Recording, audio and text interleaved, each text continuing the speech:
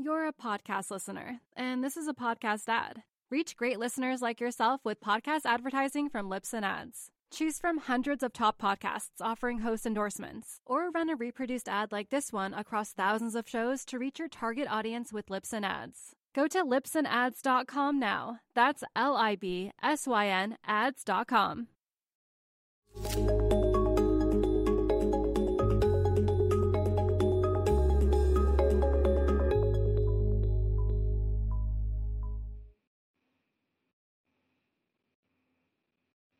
Welcome to Real Vision Live. I am the host today, Ed Harrison. I have the pleasure of speaking to Leland Miller, who is the CEO of China Beige Book. Leland, welcome back to Real Vision. Thanks for having me. So I don't know where we start here, Leland, because a lot has changed since you and I last talked. We spoke last on this forum here.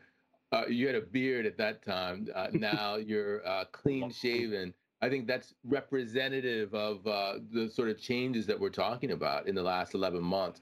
But, before we get into those changes, why don't we just go back and talk about what you do as a company and why we're talking about China as a result? Yeah, so we run the world's largest private data operation in the world inside the Chinese economy. We set out over a decade ago to try to be an alternative to official data and what limited other data were out there, for the simple reason that we didn't trust that data. And even when you trust the data, if you're one of those people who trust the data, the problem is there's not enough of the data and they don't register weakness. And there's a constant battle to try to figure out what's happening of instability. So what we try to do is do a panoramic view of the entire economy. We were tracking growth, but also the labor market, the credit environment, the inflation environment, and trying to get an idea of not just what was happening in China's biggest cities or on its coast, but the big cities, the periphery of China, state companies, private companies across all regions, across all sectors. And that's what we really have been working on doing for the past decade, is establishing something that evaluates all of China honestly, not just the part of China that Beijing may want to advertise at any one given time. Yeah, and that last bit about the honest part versus what Beijing advertised, I think that's the most salient point, because there's a divergence between those two, which to a certain degree plays out in terms of how the numbers are massaged, what's reflected in terms of how people are thinking about China. So, for instance, when you and I spoke, say October 2019, there was a trajectory that you were getting, and there was the trajectory that Beijing was reporting. That changed between October and April, and now it's changed yet again between April when we last spoke and today. So I want to get a sense from you in terms of that trajectory, both in terms of what actually was happening on the ground from the numbers that you saw in the pre-pandemic period, where China was trying to attempt a shift of their demand focus to when you and I spoke during the lockdown, the beginning of the lockdown, and also the slight reemergence of China in terms of their economy to today. So we have a trajectory in time, but we also have the differential between what's reported and what you're seeing. Yeah, the amusing thing about what our 2020 data show is that we were actually seeing a lot of the same things that the government was reporting. They were just reporting them at much greater intensity. So look back at what Chinese data were telling you, the official data were telling you during 2020. Now, they were admitting this was a supply side recovery. They were admitting that big cities, it was uneven. Big cities were doing better than smaller cities. Large firms were doing better than SMEs. Now, we know that's true because we break down our data regionally and by firm size. And we could see that there was a recovery going on that looked a lot like what Beijing was talking about, but it was only in the tier 1 cities, and it was only amongst large firms. If you look at what SMEs weren't borrowing as much, they weren't producing as much, they weren't investing as much, and the cities outside of the big handful of tier 1 cities were doing much worse. You could see it in the borrowing numbers. You actually looked, and the borrowing numbers in Beijing and Shanghai and Guangdong were triple what they were in the rest of the country. So there was a recovery that Beijing was talking about throughout 2020, and that was happening. But that wasn't the Chinese recovery. That was a very small subset of China. The reason people believe that is because, where are foreigners? What are they looking at? They're either looking at official data or they're based in the big cities, and they're looking around them and saying, this is plausible. But the purpose of China Beige Book data is to look at beyond the big cities, beyond the big firms, look at the whole economy. And what we saw was, probably the best major economic recovery of a major economy, Taiwan accepted, in the world for the past year. So they have done a very good job recovering.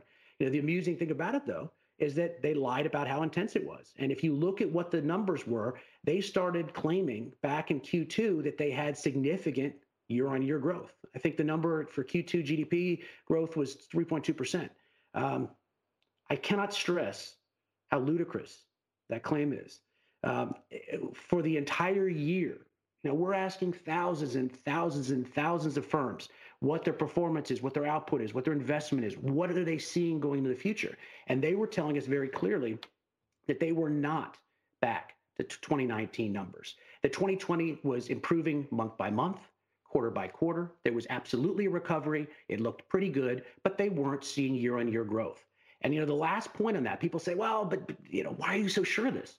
Well, we asked firms. And, in the fourth quarter of 2020, we asked firms, how far away from normalcy are you?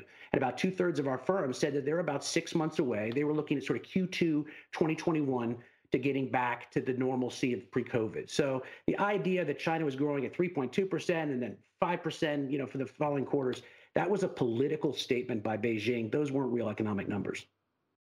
Well, the problem, of course, when you make statements like that, about growth, then you have to back them up the year that comes. And there's a basing effect there that it becomes problematic in terms of the statistics going forward. So while they have their narrative for 2020, that narrative necessarily has an impact on the numbers that we're going to see this year to the degree that they have whatever narrative they have this year, because they have to, continue to claim that what they said last year makes sense. So how do you deal with that? I mean, what are you seeing today, and how does that play into the massive growth over estimation that they gave last year?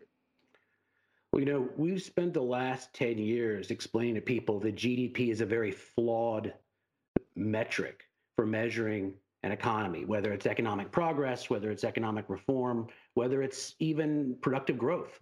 But I think this year, 2021, is going to be even more problematic making sense of GDP growth. So first of all, like you said, they politically massaged the numbers in 2020. So we're actually probably in China Beige Book going to see stronger growth than official data, simply because we have the real numbers, and they weren't seeing year-on-year growth at the end of 2020. They're going to see significant on-year growth this year. So whereas they may say 6% or 7% or 8%, we're probably going to see a lot more than that because we're using the real base.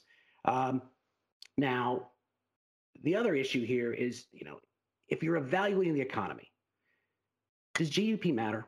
Now, I'm not going to go into why GDP measures aggregate growth, not productive growth, but just from a purely political standpoint, if you're looking at what China says it wants to do, which is deleverage right now, it has a strong economic recovery. There was a lot of stimulus during COVID. It wants to sort of tighten credit and make sure that the debt doesn't explode or keep exploding.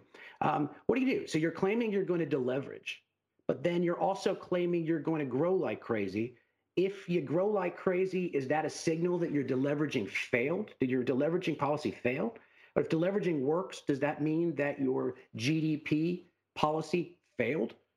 Well, the way that they explain it, or they'd like you to believe, would be, oh, no, we're going to thread the needle. We're going to do this great deleveraging job, and we're going to produce good growth, but not bad growth, and it's going to hit the sweet spot. Well, maybe so, but then don't you sort of have to announce a GDP growth target? And a lot of what we're hearing right now is that they're trying to get away from the GDP growth target because it's causing so many supply side problems where officials think that they know they have to meet these targets. So it gets very convoluted when you're talking about evaluating how China's doing. They are recovering, but what are they doing in 2021? GDP will be a particularly bad barometer for figuring this out. Yeah, that is a very interesting point. And, when you talk about their political targets, their economic targets, how have those changed over the last year and a half? That is, between when you and I spoke in October of 2019, before the pandemic, and today when we're speaking, when people are thinking the pandemic will be over soon enough? Well, they disavowed the idea of the growth target for the year 2020 because they realized that having a formal target here was not what they should be worried about, and so there was not an official target, but there absolutely was an implicit target. And you know what the implicit target is because you could see back in March we were having internal discussions saying, okay, here's what the Chinese want the end of year number to be. So here's what the growth has to be on a GDP, from GDP perspective, every quarter of this year. And that's basically how it played out. Now, they juiced Q2 more than we thought and Q3 less than we thought, but it was basically what we figured because we realized that the way that Beijing looks at the economy is we are going to set a growth target. We're going to work backwards from that. What's going to happen this year? Well, we're about to see in the next few days. You've got the two conferences, Lianghui. Where the Chinese go into 6 days of conferencing and figure out all their important budgetary and economic issues supposedly. But I think the problem here is that you would like to see a signal that GDP matters less because GDP, quite frankly, is not the right barometer for not just for traders and economists trying to figure out the Chinese economy, but for Beijing's own policymakers. They should be going for slower, healthier growth. So you'd like to see them get away from this GDP target. But the reality is, if there's not an explicit one, there's always an implicit one because it's what the party thinks it needs. It communicates that down to the provincial officials. So the idea that we're going to take this wild step away from GDP planning is unrealistic right now. But optically, they're trying to change the conversation, if not the underlying structure of how they do growth. I think in the past answers, you've mentioned two things that are interesting in terms of going away from aggregates. The one is the difference between growth from a GDP perspective and deleveraging. There's a certain tension there. I want to talk about their deleveraging desire. Secondly, I also want to think about the difference between what's happening in the major cities and the hinterland. The second and third tier cities and how that's going to play out in terms of what's happening on the ground and what they're looking to achieve. So what is happening on the ground and what are they looking to achieve, both in terms of that dichotomy between major cities and second and third tier cities, and also between the implicit growth targets they have and their desire to have more balanced growth going forward? Sure. So if I had one thing that I could order my fellow China watchers and the sell side, the bank research groups to not do, I think the number one thing would be stop acting like GDP growth means anything. I think number two would be stop pronouncing deleveraging, stop explaining deleveraging as if it means everything. And what I mean by that is, when you get into into slowdowns, either in growth in the Chinese economy, credit slowdowns, some sort of signal of credit tightening, you start reading 10,000 headlines about deleveraging this, deleveraging that. Guess what? China did not deleverage from 2016 to 2018. There was slower additional leveraging, sure.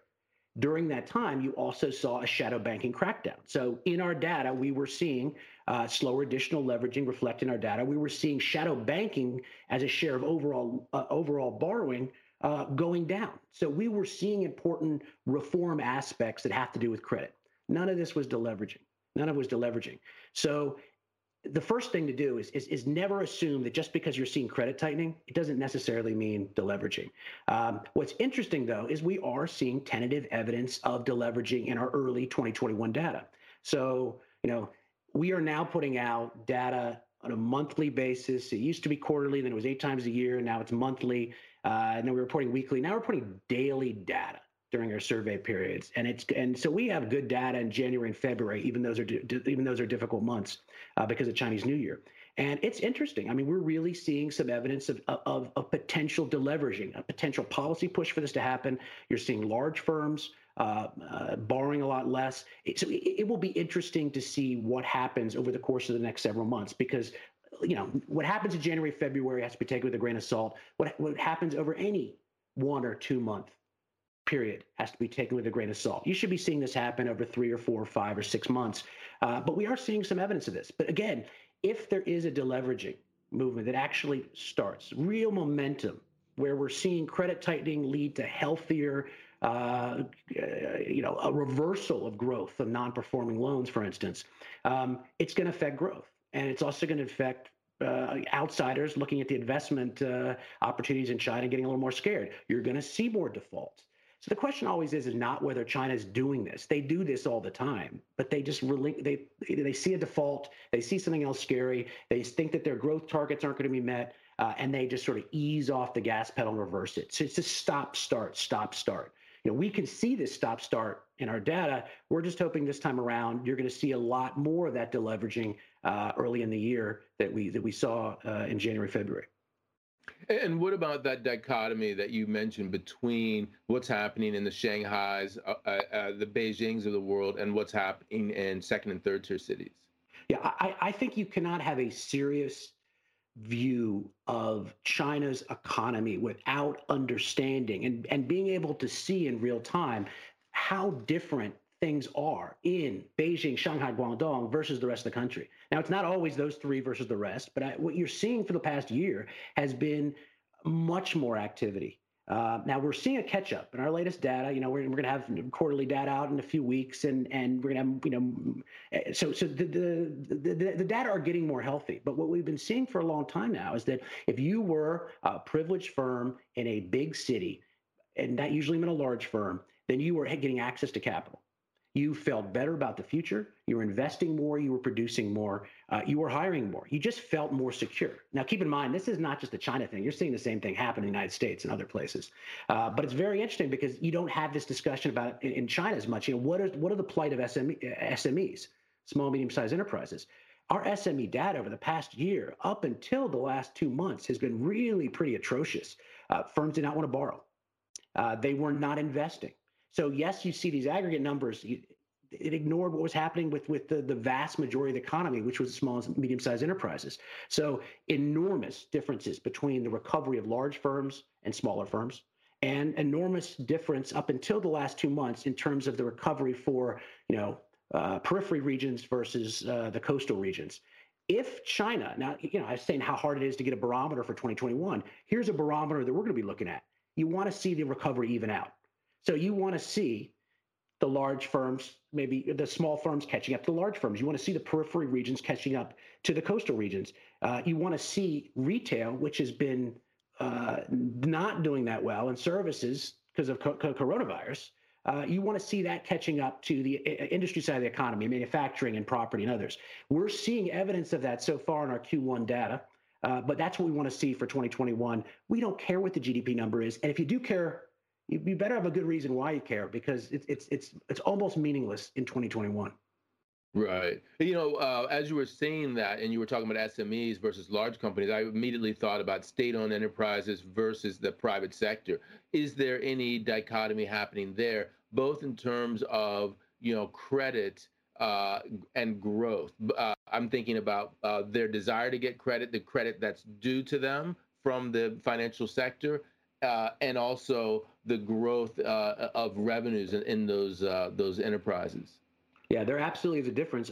I probably should have grouped it with small and medium sized with SMEs versus large firms, and the coastal differentiation and the firm size differentiation. The reason it's a little bit different is that very bizarre data coming out. It was interesting data coming out throughout the last year, in which it wasn't just state firms that were getting all the support. You were actually seeing a bounce back effect. So at the very beginning, state firms were more optimistic, simply because they said, "Hey, we don't have to do anything. We're still going to get our capital. There's no real restrictions on or expectations on us. We're going to continue to survive so we can keep people employed."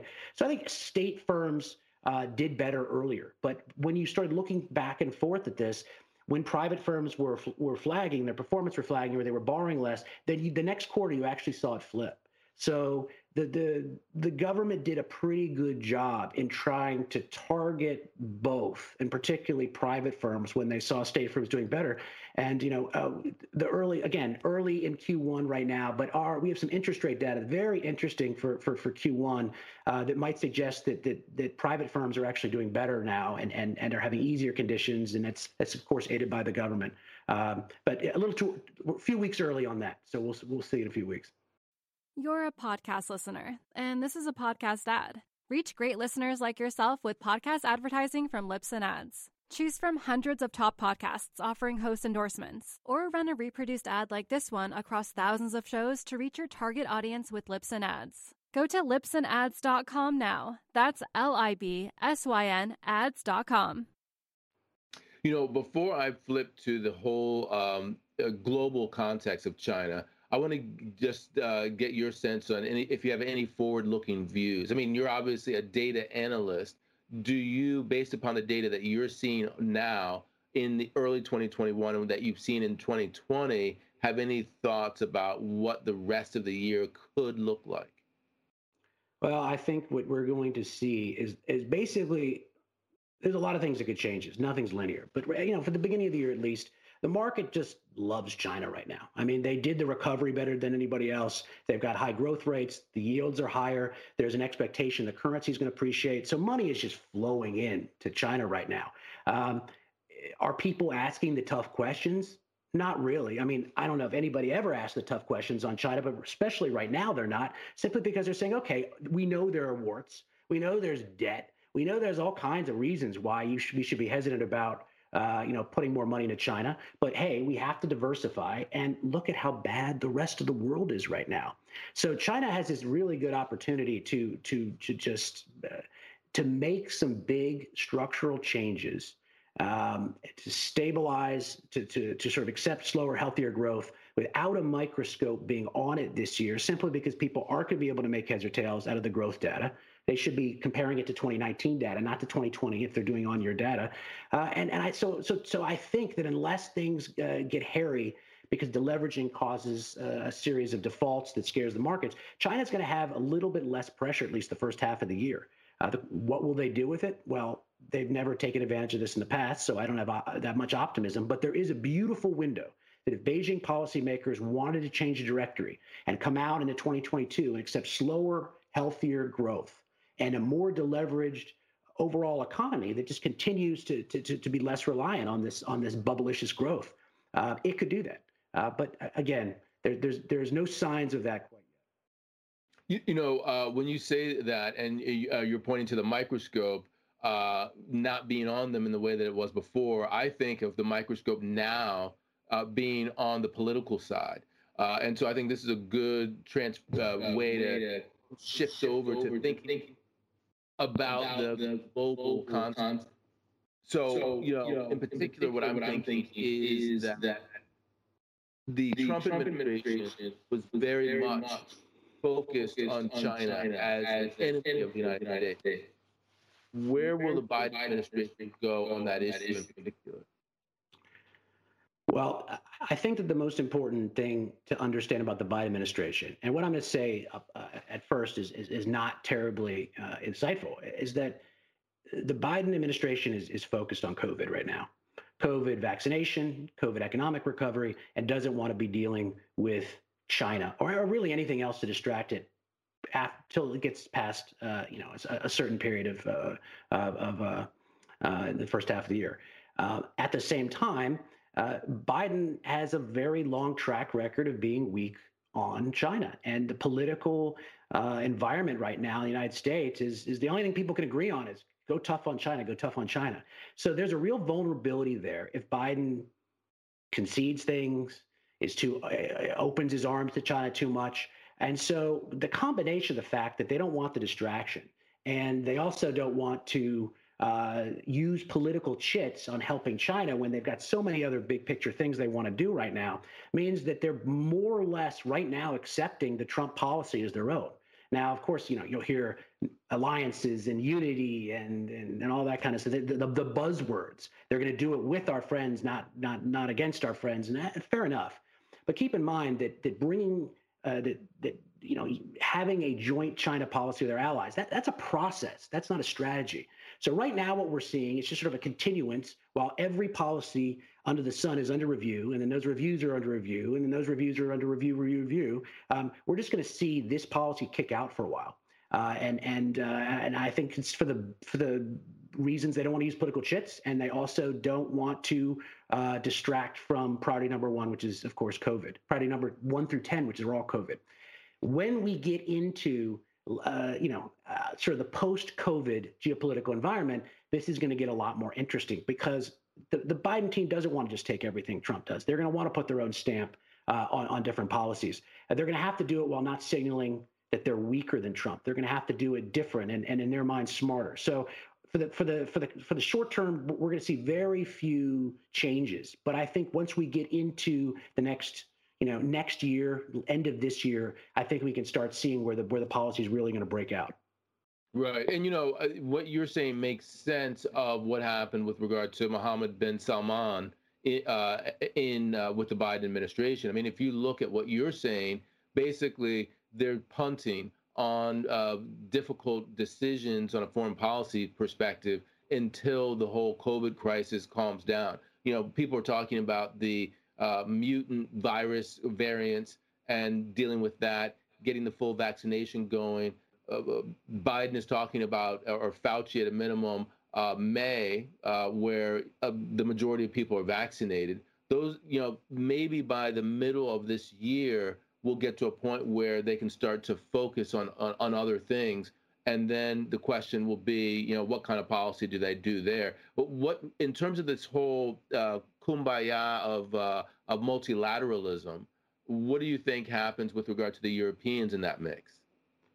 Well, I mean, look, we talk about process. There's going to be a lot of process. So, we're going to rope the Europeans and other allies, the Quad is with Japan and India and Australia. And we're going to be using a lot of multilateral forum to talk about forming consensus about China rather than sort of dictating the U.S. way. Now, hopefully the U.S. way is the same way as the European way, and this is a lot easier than we think. But I think a lot of this is going to be bent around not necessarily changes in strategy, but changes in process, and that's going to be a big.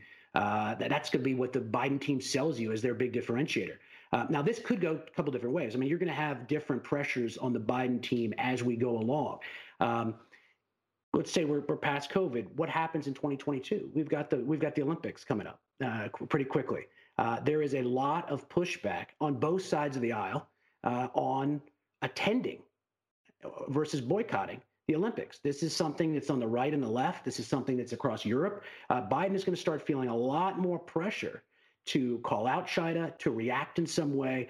So this issue will be shoved into his chest sooner rather than later. When we're talking second half of this year, probably.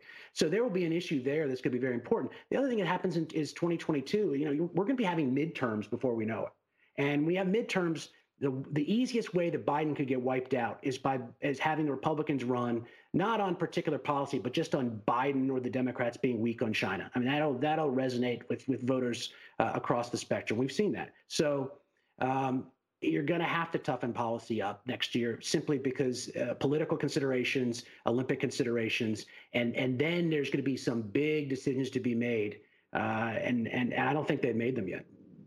Yeah, I mean, that is very interesting when you say that. I want to go to the economic side of this, China-U.S. thing, but it is interesting because midterms, in the first term, midterms have, generally speaking, I think except maybe in 2 cases in the last 100 years, been times when the incumbent party, the president's party, has lost, they've lost seats in the House and the Senate. And so, for Biden, he wants to be one of those presidents who bucks that trend. But the trend, generally speaking, isn't in his favor. And then, from a foreign policy perspective, with a China perspective, how much do you think that plays into his vulnerabilities in terms of Congress, where there's a very thin majority on both sides? Right. Well, look, almost nobody, like you said, almost nobody does well at the midterms after your first 2 years. And there's additional reasons that are going to be disadvantageous to the Democrats because of redistricting. So if you put all that together, even if Biden does a pretty good job, the odds are that he is going to face a very uphill battle to maintain to maintain the House, for one, going forward. And so I think that the viewpoint of the administration right now is we're going to get everything big out of the way up front. So we are going to focus. We're going to get this COVID relief package back. It was very clear to us from the very beginning that the Democrats are going to go big on this and use reconciliation because they have to go big early on. They've got a year and a half to really go big on policy, basically just a year. And then next, you're going to have this Build Back Better program, and they're going to try to shove everything under the sun under that for the main political reason that when the midterms come around, Biden's going to want to say, look, the economy's better. It's better because I handled COVID better than the Republicans did. And also, no, it wasn't those tax cuts that Trump did way back then. It's the fiscal stimulus I'm doing now. Look at how big it is. So they're going to want to really set the marker down with big, proactive, aggressive legislative action in 2021. Now, once that's done, you may not see any more big legislative action for years and years and years. And that's when you start thinking about, okay, so what are we going to do with Iran? What are we going to do in North Korea? The foreign policy issues come back into the fold. And then that's where China has an opening. It's so then all of a sudden China becomes relevant again. Right now, they're sort of a distant afterthought, even though the U.S.-China rivalry is as important as it is. Yeah, good points. Now, let's turn to the trade aspect of China. The question is, in this COVID world and also in the post-COVID world that we'll see hopefully fairly soon, how much does trade matter in terms of global growth and also in terms of general welfare, economic welfare for China and also for Western countries, and in particular also for those countries that are leveraged to China, like, as an example, Australia? Well, look, I think the last 4 years has featured much more emphasis on trade than should be justified. I mean, we focused on trade because President Trump was obsessed with trade, with tariffs, with the bilateral trade deficit with China, which is nonsense, economically speaking. So there's been a lot of focus on it. Of course, we ended up with the phase one deal. The Democrats aren't going to walk away from that. They've signaled they're not going to walk away from that. If they do away with some of the tariffs over time, they want something in return. I think that's a good strategy, even though I was, very publicly dismissive of the phase one deal from the very beginning. But I think when you look at what's happening with trade, it's oversold as being important. I think that let's say you rip the tariffs back, you adjusted them, is that really going to, you'll help China at the margins. You may affect the U.S. economy very, very lightly at the margins, but these are not things that are going to dramatically change the trajectory of the U.S. economy or even the Chinese economy. The things that will is when you start branching into what's under the broad banner of decoupling, whether it's dealing with financial flows, whether it's dealing with supply chain issues. I mean, that's the big issue right there. Supply chain issues, technological decoupling. What are we doing with Chinese 5G? I think these are the most important issues to watch. We've been over focused on trade for a long time. So yeah, you don't see that as where the big focus is. Now, what about for those countries that have more trade with China, or that trade is a larger percentage of their GDP growth? Like, as an example, I've mentioned Australia, but Germany comes into play for me just because, in the post housing crisis world, they pivoted to China in order to get away from what was happening in Europe, and they did so successfully. Yeah, well, look, like anything else, there's winners and losers in the policy as it evolves right now. So if we're cracking down on China and we're cracking down, let's say, transshipment of commodities from China to third-party countries to come in us, and we're cracking down on that, it's going to cause some losers. If countries are big trading partners with China, and we crack down on things on export controls, if we crack down on other aspects of what we allow to be exported to China, and that can affect them. On the other hand, if we're doing some degree of decoupling, we're pulling some supply chains out of China, then there's going to be opportunities for other countries. So when you look at what's happening in Southeast Asia, they're going to have some inconveniences and they're going to have a whole lot of opportunities. And it's just understanding that the world's changing right now, and we're going to have a different set of circumstances going forward than we've had in the past. I don't think that this is it's crushing or not. A country like Germany is going to have to understand that there is a national security balance with the economic balance. And the United States is going to have to put its finger on the scale if it thinks something like Huawei restrictions are important and say, look, you're our ally. This is what we expect of you. And in return, maybe we don't threaten you with auto tariffs every 2 weeks. But in any case, whatever the trade-off might be, it's not going to be easy to just grab the Europeans on our side. There's no united front on every issue.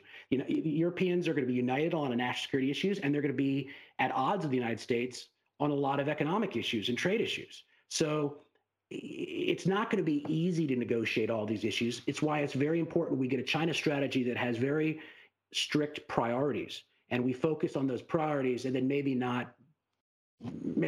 focus at top of that pyramid instead of the bottom. You're a podcast listener, and this is a podcast ad. Reach great listeners like yourself with podcast advertising from Libsyn Ads. Choose from hundreds of top podcasts offering host endorsements, or run a reproduced ad like this one across thousands of shows to reach your target audience with Libsyn Ads. Go to libsynads.com now. That's LIBSYN ads.com.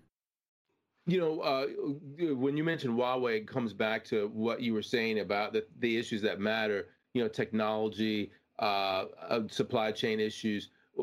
Let's use that as an example. Where is that now, and where do you think it could be likely to go under the Biden administration? I think Huawei is a lot less interesting topic than most people think, for the simple reason that Huawei has become a household name. So if you watch that back and forth between senators Ted Cruz and some other and the new Commerce Secretary about whether Huawei is going to go on the entity list, this is political theater. Huawei is not being taken off the entity list. It would kill Biden in terms from politically speaking. It's just too big a name. So Huawei is not going off the list.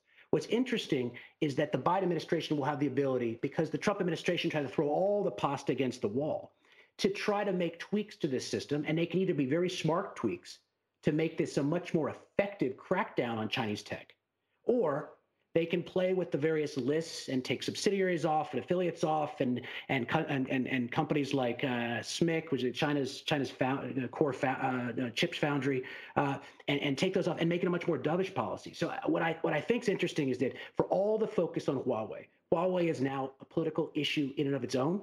So the Biden administration is going to have very little leeway on how to operate with Huawei. But the companies, the important tech companies under Huawei, those are not known to the average Joe on the street. They're not even known to the average China watcher. So they will have a lot of ability to make these lists more hard-hitting, these restrictions and export controls more hard-hitting, or to go the other direction, which is why I think some of the officials that are going to be appointed in the next couple of months in the Commerce Department, these are really important positions in terms of understanding where China policy is going over the next 2 years.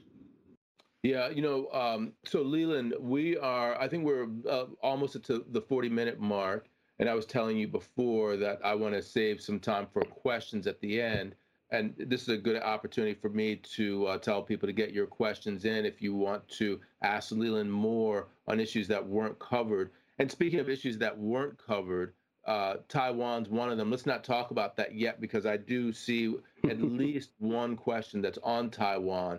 I want to ask you, Leland, is there anything that we've missed that's really on your radar screen that Real Vision viewers should be thinking about?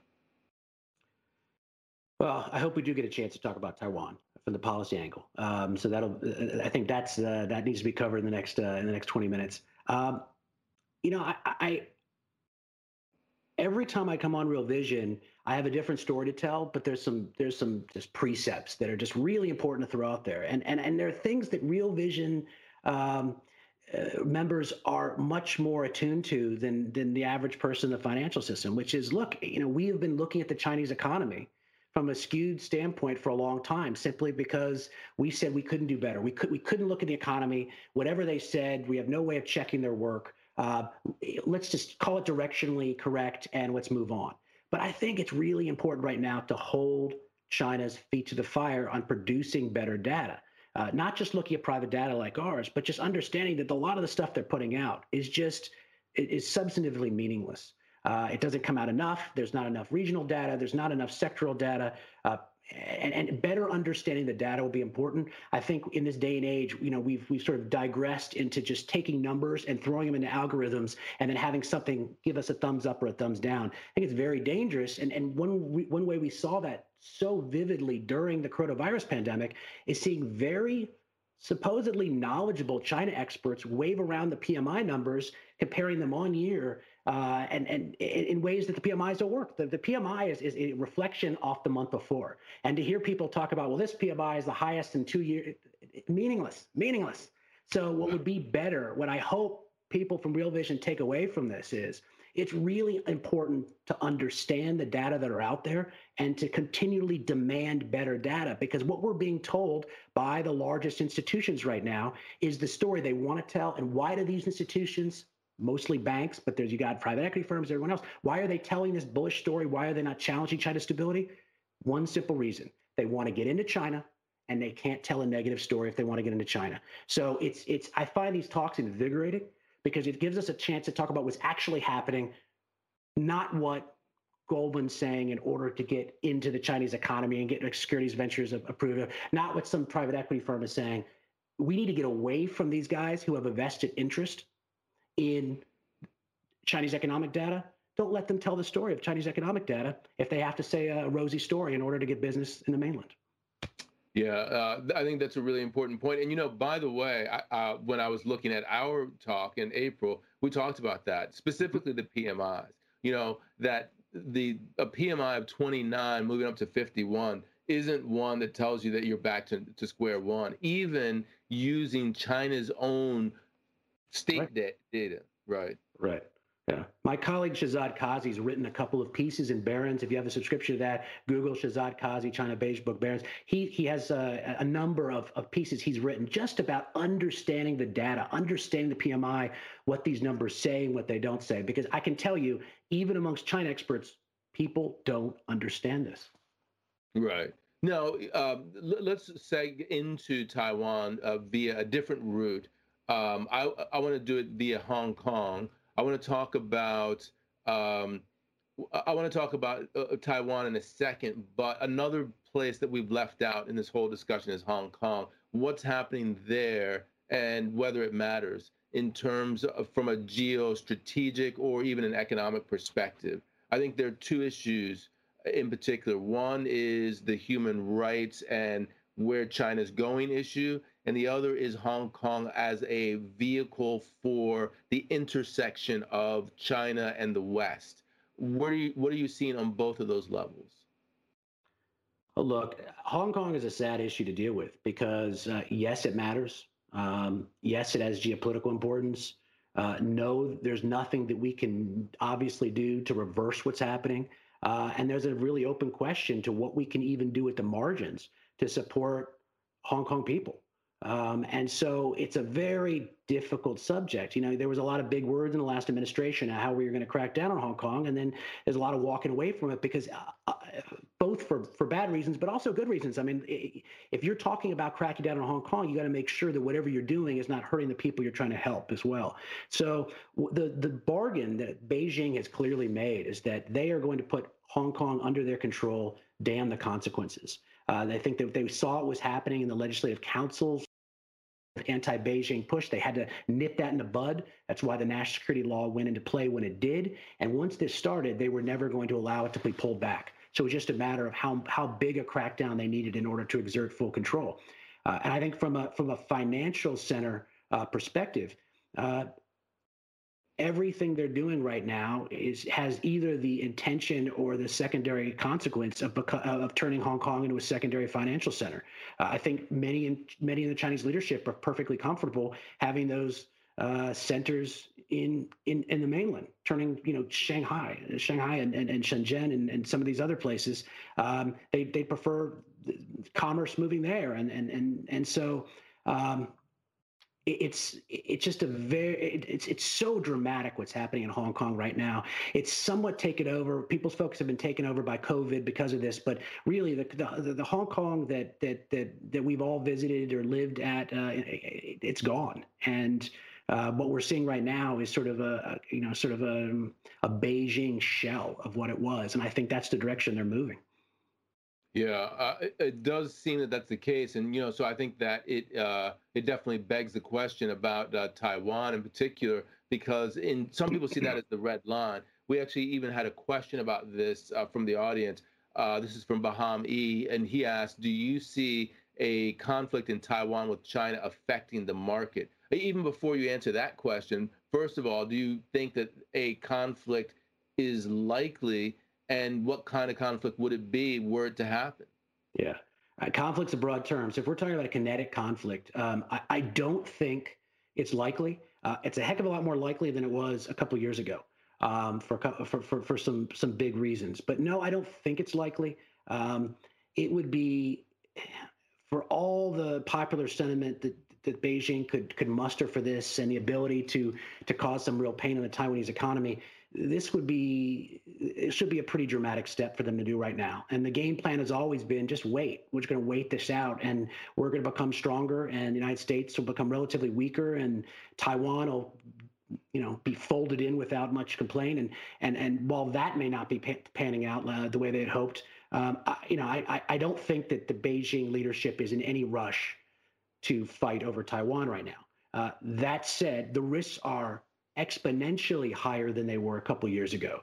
And there's really two big issues here, and they're connected, but they're too often conflated. The first is what U.S. diplomatic relations are with Taiwan. So right now, at the end of the Trump administration, the State Department, the administration writ large, changed the rules. And so there was sort of there weren't restrictions on contact with Taiwanese officials, which have sort of hamstrung the ability for U.S. and Taiwanese officials to work together for a long time. The Biden administration, in its early talks, Secretary Blinken, for instance, has said they're going to adopt that. They're not going to be beholden to any old rules here. There's going to be much closer diplomatic relations. And of course, depending on who they send over to Taiwan and who in Taiwan comes over here, that's going to really irritate the Chinese and get them nervous. The second part of the Taiwan issue has to do with semiconductors. I actually think it's much less known, but it's much more important. And Taiwan Semiconductor, TSMC, is probably the most important company in the entire world right now. What it can do with advanced semiconductor chips, nobody else can do. Very few others are even close. And so what commerce restrictions, Department of Commerce restrictions over the last couple of years have done is made it increasingly difficult for Chinese companies to get these chips. So Huawei's banned. Other Chinese tech firms Chinese tech firms are banned from getting these advanced chips. It's stopping them from doing a lot of the things they wanted to do with 5G and other advanced technology. So you've got this issue with the United States sort of ring fencing Taiwanese technology. In addition, there's an agreement right now to bring a TSMC factory to the United States and to start producing these advanced chips, not the most advanced chips, but very advanced chips, in the United States by 2024. That is a part of a plan to continually integrate Taiwan more and more into U.S. supply chains, but particularly U.S. defense and advanced technology supply chains. So this is a big move. Now, you talk about conflict with Taiwan. One thing the Chinese could opt to do is they could grab a TSMC factory, because there are those in China, and they could nationalize it. They say, enough is enough, we're going to take all this stuff.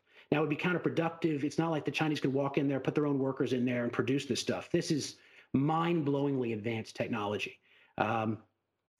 However, when you talk about conflict, it's not just about the Chinese blockading the island or shutting down trade or sending a few missiles to take out an airfield. A lot of it has to do with what the secondary consequences are of this tech decoupling and this closer ties of Taiwan and the United States on the tech side, and how vulnerable Beijing thinks it is to the next 5 years of not having this technology. Yeah, that is a very good point. I mean, the concept of creating an intertwined U.S. Taiwanese technology sector What does Beijing think about that, and how positive is that from a foreign policy perspective for the United States? Oh, they hate it. I mean, there's almost nothing that scares them more than that. That's a lot worse than say sending an Undersecretary of State over to Taiwan to go to some ceremony with Tsai Ing-wen. So they absolutely hate it.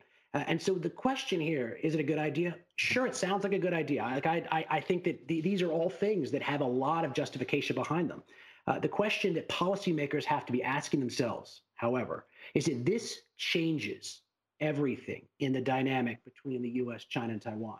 And as we tighten our relationship with them diplomatically, but particularly on the economic side and the trade side, are we willing to go the extra mile to protect that relationship? So we've done very well for decades on this sort of ambiguity over whether we would come to Taiwan's aid and attack. There's the Taiwan Defense Act. Most people understand what we would do. We would go to Taiwan's aid, but it's not set in stone. And, there was a lot of questions under Trump whether he or another president would actually carry forth that defense if they. So there's a lot of ambiguity. This strategic ambiguity has served us well in the past when the United States was far more important than China, particularly in the region. It's not anymore. And as the dynamics between the U.S. and China, the U.S. and Taiwan change, there is a need to solidify or at least clarify the relationship between the U.S. and Taiwan, or we could end up in a very bad situation where the Chinese think that something's not going to happen, but American policymakers think it's going to happen, and you want to get into a war without meaning to it. It's more likely something like that happens rather than two ships colliding. Right. Now, let me go on to some other issues that some of our listeners are thinking about. This is actually from Peter Bukvar, who comes on our platform very often, and he's asking, "Hey, Leland, how do you see China dealing with its long-term population growth issue? Start allowing families to have 3 kids, pay families to have more." He says, "Thanks in advance." Yeah, Peter's an old friend and a great question. They're doomed. They're doomed. So look, they're not totally doomed, but there's very little they can do to change the trajectory right now. I mean, you're going to see one of the big topics for the Liang Hui this week is going to be whether you open up more pro-birth policies. Can China get back together to being a growing nation? There are things they can do at the margins, but they're going to have a very difficult problem. One, because they are an old society that's stuck at not poor levels, but relatively mediocre income levels. When everyone else, when Japan, you look at what happened in Japan and Taiwan, by the time that they were starting to get older, they were already at very high income levels. China's stuck at a very low income level with a very old population. So they're in a lot of trouble because there's nothing they can do about this in the next 20 or 30 years. And the time bomb could hit far before that based on the numbers. The second thing is, of course, they have too many men and too few women. And so you have those imbalances as well. And that can cause all kinds of societal problems, whether it's shoving more men, all the extra men who aren't married into the military and building up your military, whether it's Chinese rolling down into Southeast Asia and grabbing brides from other countries and creating problems that way. There's all kinds of negative consequences from that. So I think that there is no answer. And the question is, how can they moderate the problem that will be caused by the set of circumstances now? There's no way to fix it. And what about the inflationary or deflationary outcome as a result of that? Because the demographics, they seem like they have some deflationary trends to them. And the question is, in a world that's reflating right now, is China likely to export deflation or inflation to the rest of the world? Well, historically, it's always been deflation. We've had 20 years of goods deflation exported to the rest of the world, and this brings us to the broader conversation about inflation. I get asked all the time. I think probably most people who are watching get asked all the time. Are you looking for the next few years for an inflation surprise or a deflation surprise? Which way are we heading? And the answer is yes. I mean, both. I mean, I think one of the more problematic narratives we have right now is acting like inflation is a monolithic metric. It's a monolithic creature. So are things going up? Are they going down? Well, coming out of China, you have, like I said, decades of significant consumer goods deflation, And you've had goods deflation all over the place for years. So you have this huge deflationary wave coming out of China and elsewhere. On the other hand, you have substantial inflation stuff. Peter Boockvar talks a lot about. You have substantial inflation in things like asset prices and home prices and others. So you've got big inflation battling big deflation, and they're sort of hitting together. And at the end of the day, we pick a number. We pick a CPI, we pick a PCE number, and so we get this one number and say inflation's under control. But actually, there's two tigers that are wrestling right there, doing very different things, and it's causing different sets of problems. So I think the major issue here is not that we're going to go one way or the other, although we very likely could. It's not understanding that you've got two different dynamics that don't equal out into one balanced inflation. Yeah, that makes a lot of sense. Let us finish this off here. We're hitting about the hour mark with one last question for you. And the question is what do you expect out of the party meeting this month? I get in a lot of trouble with my China watching friends because this is where they write their big, report for the, one or two times a year, and here's what to expect. I don't think anything's coming out of this thing. Look, what do we expect? They're going to say they're going to spur a lot of consumption. How are they going to spur consumption?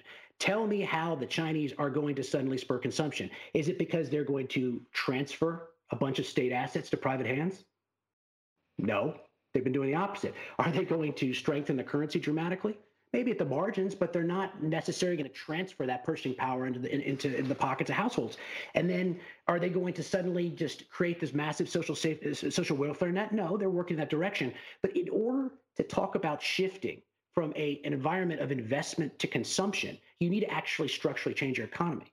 And which of these options, or what options are they enacting on? Or what are they doing that would move us from the current structure of the economy to something that's more incentivizing of a shift to consumption? I don't see it. So like a lot of things that are going to happen this week, I think it's a lot of talk and a lot less action. I do think you should pay attention to, and a lot more people are paying attention to now, is the tech reliance. There's a panic going on in Beijing about technological reliance on the West to the United States.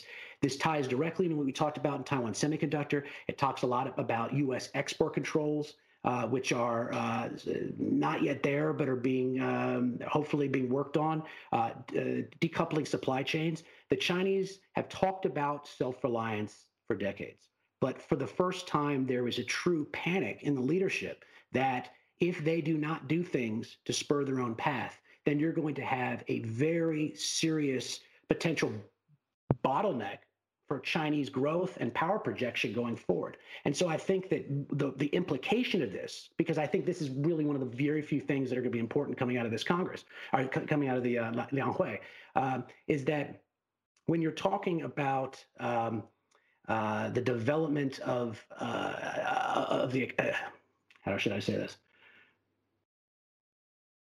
Well, when you're talking about the way that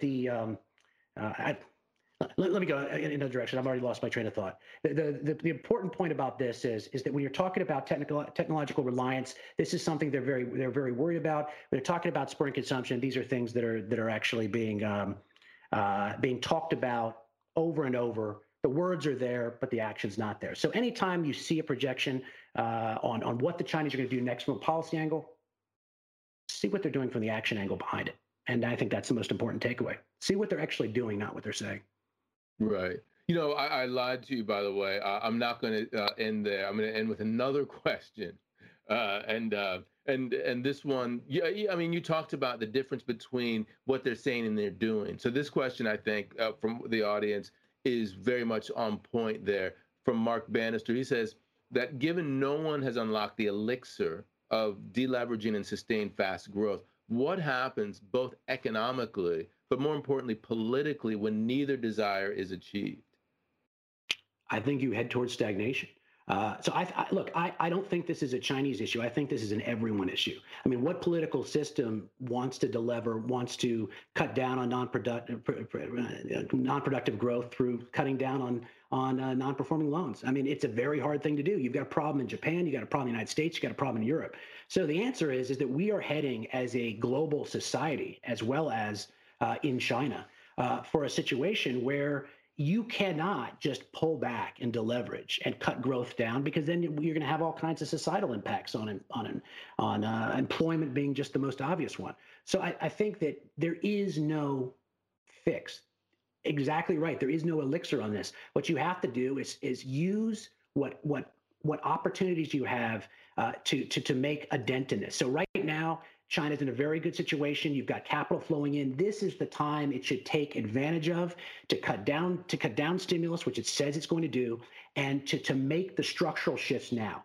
Because if the world sort of double dips into some financial crisis, either because of COVID or because of the next thing, then there will not be the opportunity to make these structural shifts. So it's imperative that China, and also the United States and everybody else who's not going to do it, view these as opportune times to make structural changes. And will they do it? I'm not optimistic, but I'm not optimistic about anybody doing it. Yeah, we're going to have to leave it on that note. Let's see what happens. And, let's not leave it another 11 months before we go, for our next meeting.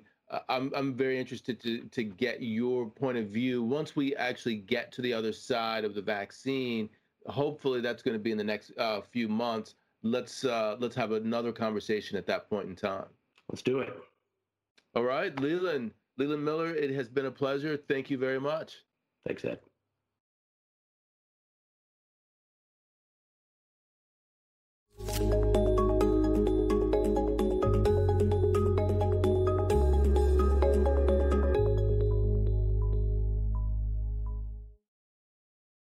You're a podcast listener, and this is a podcast ad. Reach great listeners like yourself with podcast advertising from Libsyn Ads. Choose from hundreds of top podcasts offering host endorsements, or run a reproduced ad like this one across thousands of shows to reach your target audience with Libsyn Ads. Go to libsynads.com now. That's LIBSYN ads.com.